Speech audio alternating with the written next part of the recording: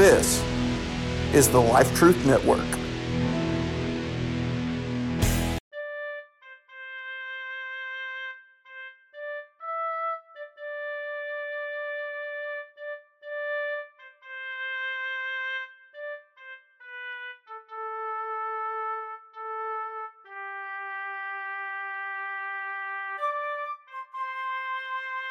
Protectorate Productions presents a Lion's Den audiobook and drama podcast, Protectors of the Book, an allegorical fantasy by Nathaniel D. Caldwell.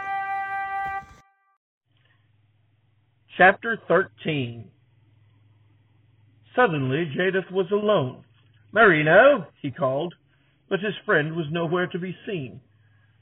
"Your friend is fine," the voice he'd heard just a moment earlier said.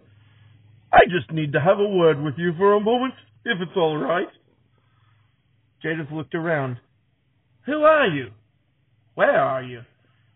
"Oh," the voice said, "I keep doing that." Suddenly, a man in a white robe and red hair and beard appeared. "I'm terrible at this traveling between worlds, dimensions, and trees." "You can't travel between trees, can you?" Jadith asked, puzzled if not amused. "Of course not," the man said. "That's why I have such trouble with it. I suppose I'd better introduce myself. My name is Arcosian." Jadith blinked.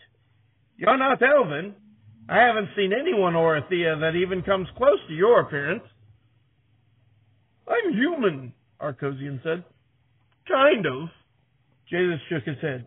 "But in my people's language, your name has a meaning. It's Messenger of Hope," Arcosian interrupted. "I was told you could use some right about now.